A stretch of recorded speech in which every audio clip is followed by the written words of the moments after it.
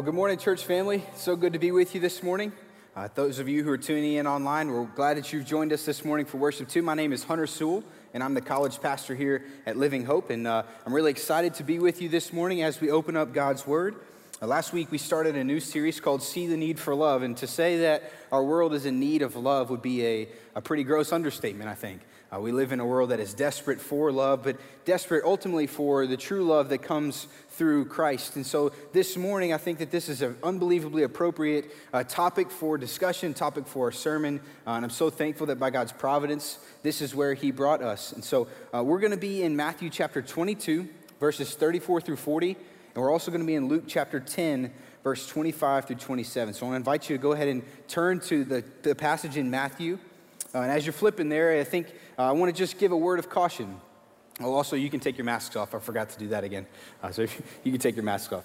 But I want to give you a word of caution as you're flipping there. That if you grew up in the church like I did, you'll probably turn to that passage and you'll find this to be a very familiar passage. And then when we flip to Luke here in just a few minutes, you'll also find that to be a pretty familiar passage. And I just want to encourage you and give you a word of caution as we come to these texts. Sometimes when we become so familiar with the text, we tend to just gloss over them.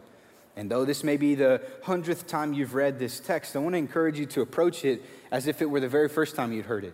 And I want you to ask the Lord as we pray here in just a few minutes to just humble your heart, give you fresh eyes, that you might see what His Word says, and that you might live it out in your life. As James says, that we want to be not only hearers of the Word, but hearers and doers of the Word. And so if you would mind, please stand with me in honor of God's Word. We're going to read from Matthew chapter 22, verses 34 through 40.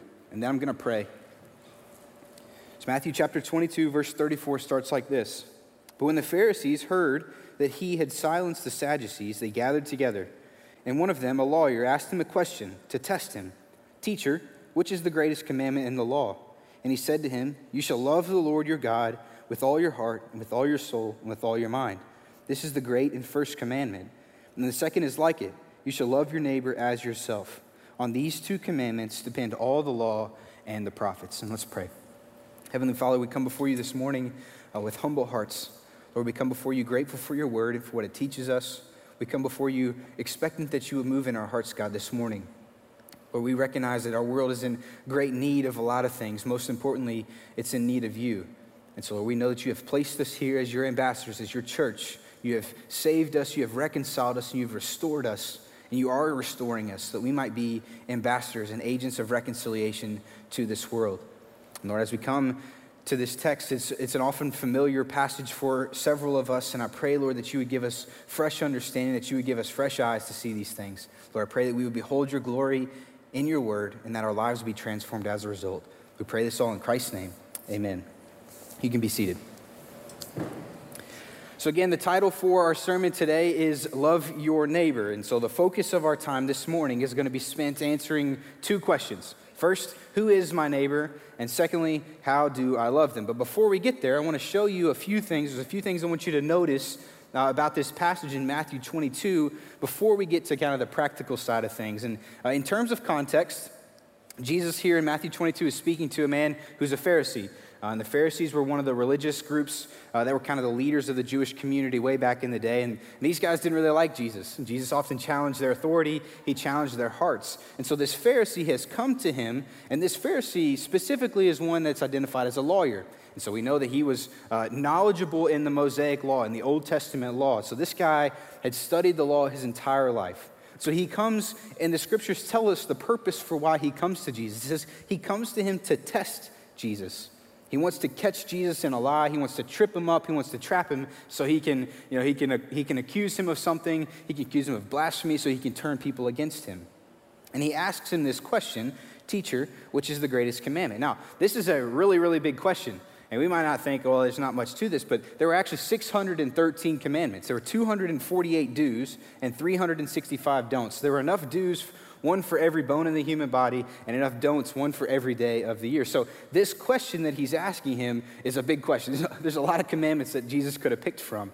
But Jesus, who's as wise as a serpent and gentle as a dove, he saw right through what this man was asking. This wasn't a knowledge problem for this Pharisee. This was an obedience problem. He didn't want to obey. So Jesus addresses him in verse 37 by telling him something that he knew already. He said, You shall love the Lord with all your heart, with all your soul, and with all your mind. So what Jesus has done here, he's quoted the Hebrew Shema. It's a confession of faith that we see in Deuteronomy chapter 6. And it starts with this.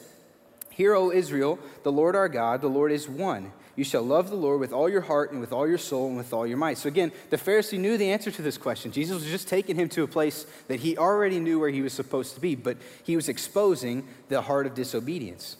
So he adds a comment, which is interesting, though, because he just asked which is the great commandment. Jesus says, this is the first and great commandment. That's what he says in verse 38. So in other words, above all the other commandments, above everything that you could do with your existence, Jesus says, this is the most important thing, to love God with all of your being. Everything that you have, loving him is greatest in importance, and it's first in preeminence. It is the single most important thing you could do. And I want to just encourage you to please listen to what Jesus has to say here. There's nothing that we can do. There's no accomplishment so great, no accolade that we can achieve. There is nothing that can even compare to experiencing his love through Christ and loving him in return. That is the single most important thing that you could do with all of your life, with all of your existence. And as we talk a little bit today about how we love our neighbors, this is the place where it starts. And so if you're taking notes, this is the first kind of note that you can make. Disciples of Jesus love their neighbors best when we love God first. This is a crucial truth for us to understand.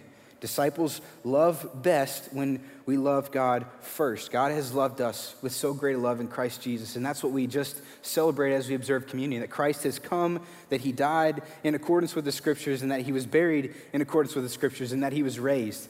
And he's now seated at the right hand. He has made forgiveness of sins possible. That's what we celebrate. And we love him because he has loved us first. And it's out of the overflow of that love relationship that we have that we're able to love others. But it starts with our relationship with God. If we do not love him first, then we will grow weary and exhausted of loving others. So we got to make sure that that's right. We got to make sure we have that in the right order. Loving God is preeminent. That's the primary thing that we can do with our life. And loving our neighbors as ourselves is an outflowing of that love. So that's the first thing that I wanted us to see. The second thing I want us to see is why we love our neighbors. In verse 39, Jesus raises the stakes. So he says, loving God is the first commandment and the greatest commandment. And then he says in verse 39, and the second is like it. You shall love your neighbor as yourself. And again, what Jesus is doing here is he's quoting the Scriptures. This Pharisee would have known this, but again, it's not a knowledge problem, it's an obedience problem. So he says, Leviticus 19:18 is what he quotes him. And it says this, you shall not take vengeance or bear a grudge against the sons of your own people, but you shall love your neighbor as yourself, for I am the Lord. I've always been a pretty curious person. When I was growing up, I used to ask the question of why, and I'm sure none of your children or none of you ever asked the question of why when your parents told you to do something, but just pretend with me for a second that you were like me, pretty curious and slightly rebellious, and your mom and dad have asked you to put your clothes away or to clean up your room or something like that. And they've asked you like the 15th time, put your clothes away, put your clothes away. And so your mom tells you, put your clothes away, and you say, why? And before she loses her mind and her head pops off of her body, because I've seen that happen too, she responds with something like, because I said so, right? Has it ever happened to anybody before? Or anybody ever been guilty of saying that? Yeah, me too. But I've always understood that as something that I didn't really love. I always wanted to know the answer for things, and so I didn't take that well all the time. But sometimes I think that that's the understanding that we have when we come to God's Word, is that when we see something in God's Word, we just do it because he said so. And we use that as because God said so. And that's not a wrong thing, but God gives us a reason for why we are to love our neighbors. And I realized as I was studying this passage in Leviticus, it's not because God said so that we love our neighbors, but it's because that's who God is. It's because who he is. Look at Leviticus 19:18 again. You shall not take vengeance or bear a grudge against the sons of your own people, but you shall love your neighbor as yourself. I am the Lord. Leviticus 19 is a chapter full of laws, full of ways that people are supposed to interact with each other. And each one of those things ends with that same phrase, I am the Lord. And what that is God has linked his covenant name, the name that he has made covenants with for the salvation of his people. He's linked that to the command to love your neighbor as yourself. And so the reason we love our neighbors as ourselves is not because God said so. Yes, he did say so, but it's more than that. It's because that is who God is. He is a God who is merciful and gracious. He's slow to anger, abounding in steadfast love and faithfulness. That's the way that he describes himself in Exodus 34:6. 196 times the phrase steadfast love is connected to the name of the Lord in the Scriptures.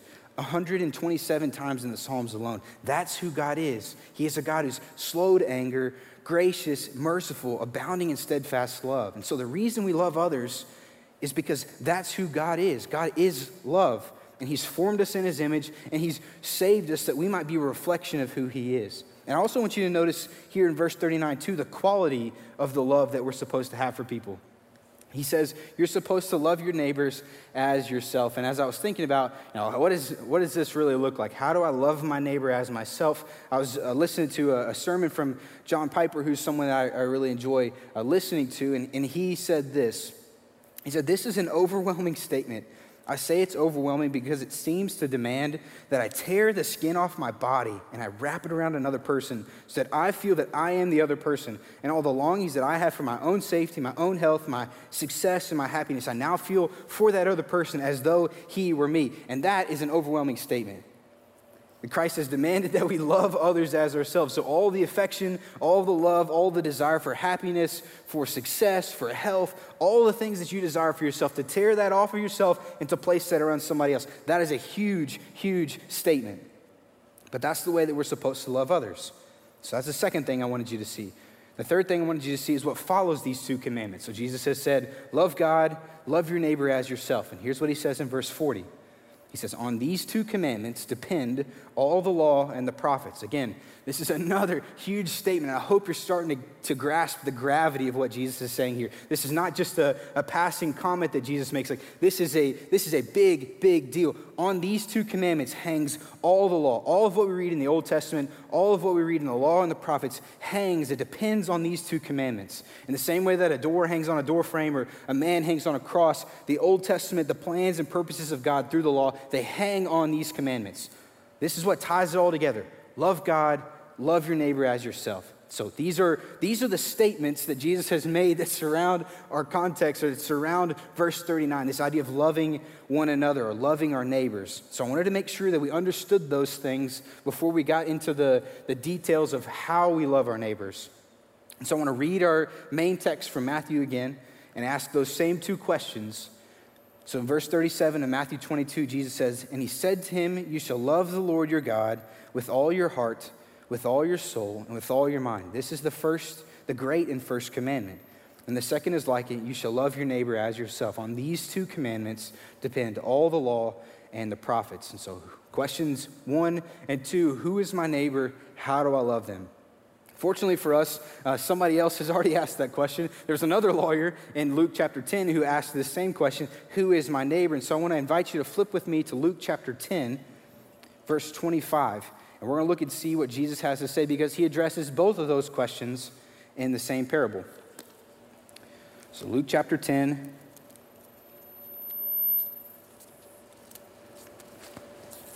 verse 25.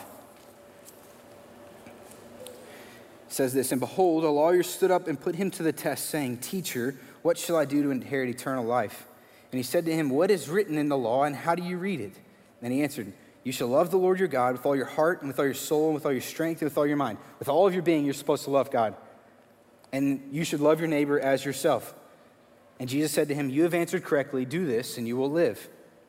But he, this is the lawyer, but he, desiring to justify himself, said to Jesus, and who is my neighbor? I like to imagine this lawyer asking that question kind of with a smug grin on his face. Again, we're coming back, even though this passage in Matthew and Luke, they have some differences. At the heart of the matter, there's a man, a lawyer who knows the law of God. And he's asking Jesus, he's putting Jesus to the test, asking Jesus, what is the greatest commandment? What do I have to do? What do I have to do? It's self-righteous interest. And Jesus sees right through it. And he says, it's not about what you know, it's about what you are doing. So Jesus sees right through these things, and he addresses the self-righteousness in their own hearts. And I pray that as we come to the rest of this parable in Luke chapter 10, that God would do the exact same thing in our hearts. That he would take our hearts and that he would address them, and his Spirit would speak to our hearts, and he would correct any sort of self-righteousness that we have, that we might love our neighbors well. So Jesus goes on in verse 30, he continues, and he replies, a man was going down from Jerusalem to Jericho, and he fell among robbers who stripped him and beat him and departed, leaving him half dead. Now by chance a priest was going down the road, and when he saw him, he passed by on the other side. So likewise a Levite, when he came to the place where he was and saw him, he passed by on the other side. But a Samaritan, as he journeyed, he came to where he was. When he saw him, he had compassion. He went to him, he bound up his wounds, pouring on oil and wine. Then he set him on his own animal, and he brought him to an inn and took care of him. The next day he took out 2 denarii and gave them to the innkeeper, saying, "Take care of him, and whatever more you spend, I will repay you when you come back." And Jesus asked, "Which of these 3 do you think proved to be a neighbor to the man who fell among the robbers?" And the lawyer responds, "The one who showed mercy." And Jesus said to him, "You go and do likewise." So again, the 2 questions that we're asking and the 2 questions that Jesus has addressed in this text is, who is my neighbor and how do I love them? So we're going to start with, how do I love my neighbors? If you're taking notes, you can make a note of this. Disciples of Jesus love their neighbors by having compassion. Disciples of Jesus love their neighbors by having compassion. So let's look at the response of the Samaritan man, starting in verse 33. But a Samaritan, as he journeyed, he came to where he was. He came to where the Jewish man, half beaten, left for dead on the side of the road, was. When he saw him, he had compassion. A question, I told you I was a curious person. The question that I asked when I came to this was, okay, well, what does it mean to have compassion? To have compassion is to recognize the suffering of another and to be so grieved in such a way that you are motivated to relieve their suffering. So to have compassion is to recognize the suffering of another and to be grieved in such a way that you are moved and you're motivated to relieve that suffering. Compassion is not sympathy. It's not just feeling bad for somebody. It's not even necessarily empathy, though you might have some shared experience with that person, you can relate to them. No, having compassion is looking at the needs of someone, is recognizing the situation, the anguish that's going on, grieving in it with them, and then being so motivated that you desire to help them. You desire to step into the mess of their situation and to help. I read a really interesting study, a biological study on what happens in the human body when you have compassion, I guess. And it was done by some secular scientists. But I just thought the results were interesting. What they found was that our heart rate slows down, that we secrete oxytocin, which is known as the bonding hormone, in the regions of the brain that are specifically linked to empathy, caregiving, and feelings of pleasure light up. So these are all the things that happen in the human body when you experience compassion, when you have compassion for someone else. And what they said was that this was evidence of a deep evolutionary purpose. Now, you and I, as followers of Christ and as people who love the Word of God, we know that this is far more than an evolutionary process or an evolutionary purpose. No, this is a unique design because the God who made us is a God of deep compassion. He's wired us this way, and therefore to be made in the image of God is to be, in which all human beings are, to be made in His image is to be made and to be wired to have feelings and emotions, particularly compassion, because that is the God that we serve. That's the God that we see in the Bible, is a God of compassion. And so that's where this started. That's where loving his neighbor started for the Samaritan man. He saw his neighbor, he saw this Jewish man on the side of the road who was beaten up, half dead, blind, waiting to die. He had compassion. He was grieved in the situation, and he had compassion. I want you to keep that phrase in mind, that he saw and he had compassion. We're going to revisit that in a few minutes. Secondly, disciples of Jesus love their neighbors by going to them. So disciples of Jesus love their neighbors by going to them. So this is what we read again in verse 33, in the very first part of verse 34. But a Samaritan, as he journeyed, he came to where he was, and when he saw him, he had compassion. Verse 34, it says, he went to him. And it'd be really easy for us to read this, and I've read this passage a gazillion times, it seems like, and I have overlooked that one phrase every single time, that he went to him. And this is something that I personally have been very convicted about over the last 2 or 3 weeks as we've seen things unfolding in our world. Seems like our society is pulling at its seams, and what is there for me to do about it? I've been praying and asking God to give me wisdom, but this is one of the things that he's convicted me. The Samaritan man saw the situation. He had compassion on the Jewish man that was dying on the side of the road. But unlike the priest and unlike the Levite, the Samaritan's compassion moved him to action. And he went to the Jewish man. He came to the place where he was on the road. He could have kept going like the other two did, but he stopped, he got off his animal, or he pulled his animal to the side, and he went to the man who was suffering. I think this is maybe one of the most simple, but also profound and most convicting things that I've seen in God's Word in quite a while. And so often in my life, I've lived as if people were supposed to come to me. I was hoping that my friends who are lost, that they would just come to me, that my neighbors, that people who have needs would just, if they would just come to me, I have all the answers. The college students who are struggling with just making decisions about life, if only they would just come to me, come to me, come to me, come to me. And that's not at all what we see this Samaritan man doing. I've been so much like the Levites and the priests in this situation, so concerned with what I'm doing, so concerned with my own things that I've neglected to see the needs that other people around me have. And in the arrogance in my heart, I say, I've got the answers. If only they would just come to me, I would fix all their problems. But I've been so convicted of that because that's not what we see the Samaritan man doing. This beaten up, half-dead Jewish man lying on the side of the road didn't have the ability to come to the Samaritan. He didn't have the ability to get up and talk to the priest or the Levite. He was dying. So the Samaritan went to him. He stepped off the road and he went to him. Third, disciples of Jesus love their neighbors by meeting their needs. Disciples of Jesus love their neighbors by meeting their needs. And this is what we see again in verse 34. He went to him, and look what he did. He bound up his wounds, pouring on oil and wine. So here you have a half-beaten or beaten up, half-dead Jewish man bleeding out of everywhere. He's been jumped by robbers. He has no possessions. They've stripped him of everything. In all circumstances, we would have looked at him, especially with the coronavirus, and said, I don't want anything to do with that guy. But the Samaritan man had compassion. The Levites and the priests who were of the same race as the Jewish man, they were all Israelites. They didn't have compassion. They weren't moved to it. But the Samaritan man, he was moved to compassion, and he went over and he helped, and what he did when he got there is he met his needs. He cleaned his wounds, and he bound them up. And this road to Jericho from Jerusalem was not a safe road. It was a dangerous road. As we can see, this Jewish man was beaten up. Often people traveled in caravans so they didn't get jumped by robbers. But forsaking his own health, forsaking his own safety, his own comfort, he got off of his animal if he was on one. If not, he pulled his animal to the side of the road, and he went and he attended to this man's wounds. He cared for his needs. And fourth, disciples of Jesus love their neighbors by taking them to the place where they can be fully healed and restored. Disciples of Jesus love their neighbors by taking them to the place where they can be fully healed and restored. And this is what we see in the back half of verse 34 and 35. It says, then he set him on his own animal. So not only did he just attend to his wounds there, he set him on his own animal. He brought him to an inn and he took care of him. And the next day he took out 2 denarii and gave them to the innkeeper, saying, take care of him, and whatever more you spend, I will repay when I come back. So again, not only did he attend to his wounds right there, the physical, most pressing needs that he had right there, but he took him to a place where he could recover, where the physical brokenness that he had experienced could be healed and he could be made whole again. He could be restored.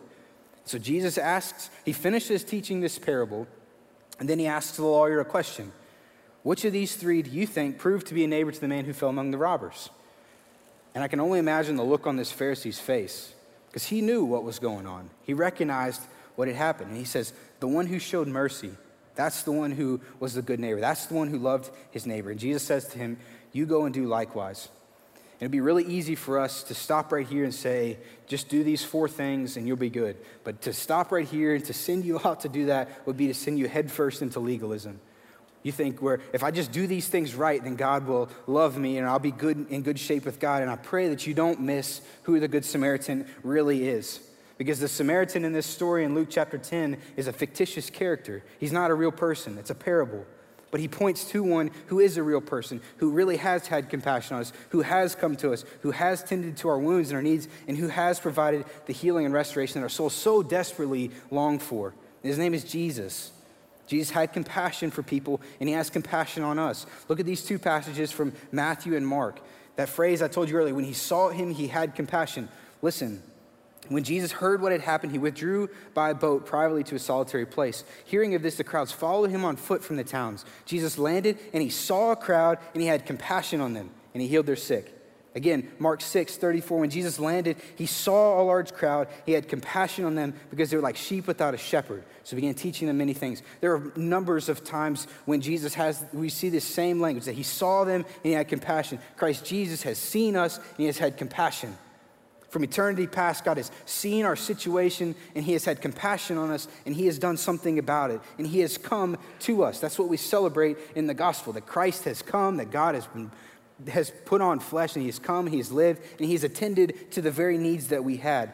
Christ, when he came, One of the things that I've found to be most profound and most convicting over the last couple of weeks is that Christ often didn't just expect people to come to him. Though people did come to him, Christ often went out and found the people who weren't going to come to him, the people who were outcasts. He went outside the camp to the lepers, to the Pharisees, to the lepers, to the prostitutes, to the people who were not a part of this society, to the people who were outcasts. Jesus went to them. In Luke 19:10, Jesus tells us his purpose. He says, "For the Son of Man came to seek and to save the lost."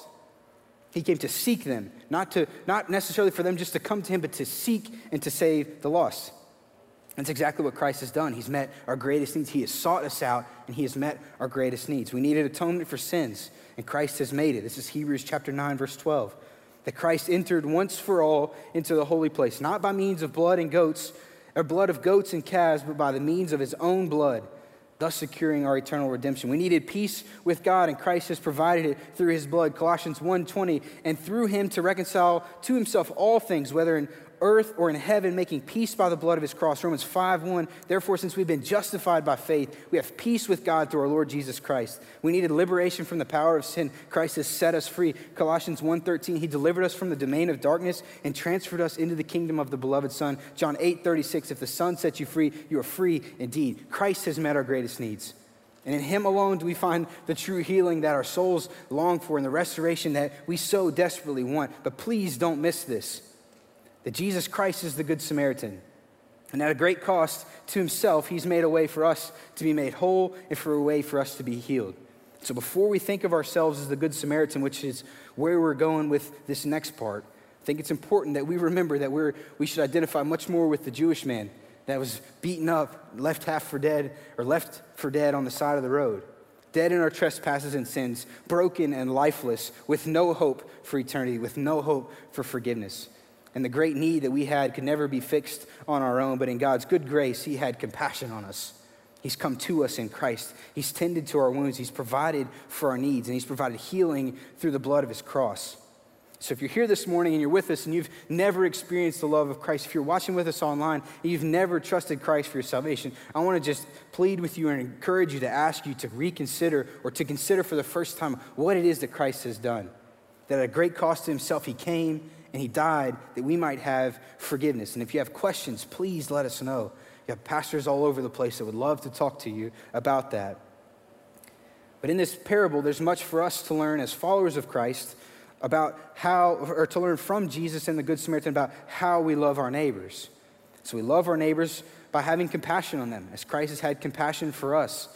Have we become so consumed with ourselves, just like the Levites and the Pharisees and the things that we're doing, so consumed with ourselves and our own agendas that our heart no longer breaks for the needs that other people have, or no longer even sees the needs that other people have? Maybe we need to reconsider that and to ask God to give us a heart that has compassion for others. We love our neighbors by going to them, by stepping out of our comfort bubbles and into their chaos. Christ has come to us. There's a lot of power in proximity. It's hard for us to love our neighbors well if we don't ever interact with them. If we don't know their needs because we haven't talked with them, we haven't shared an experience with them, if we don't know anything about them, it's really difficult for us to meet their needs.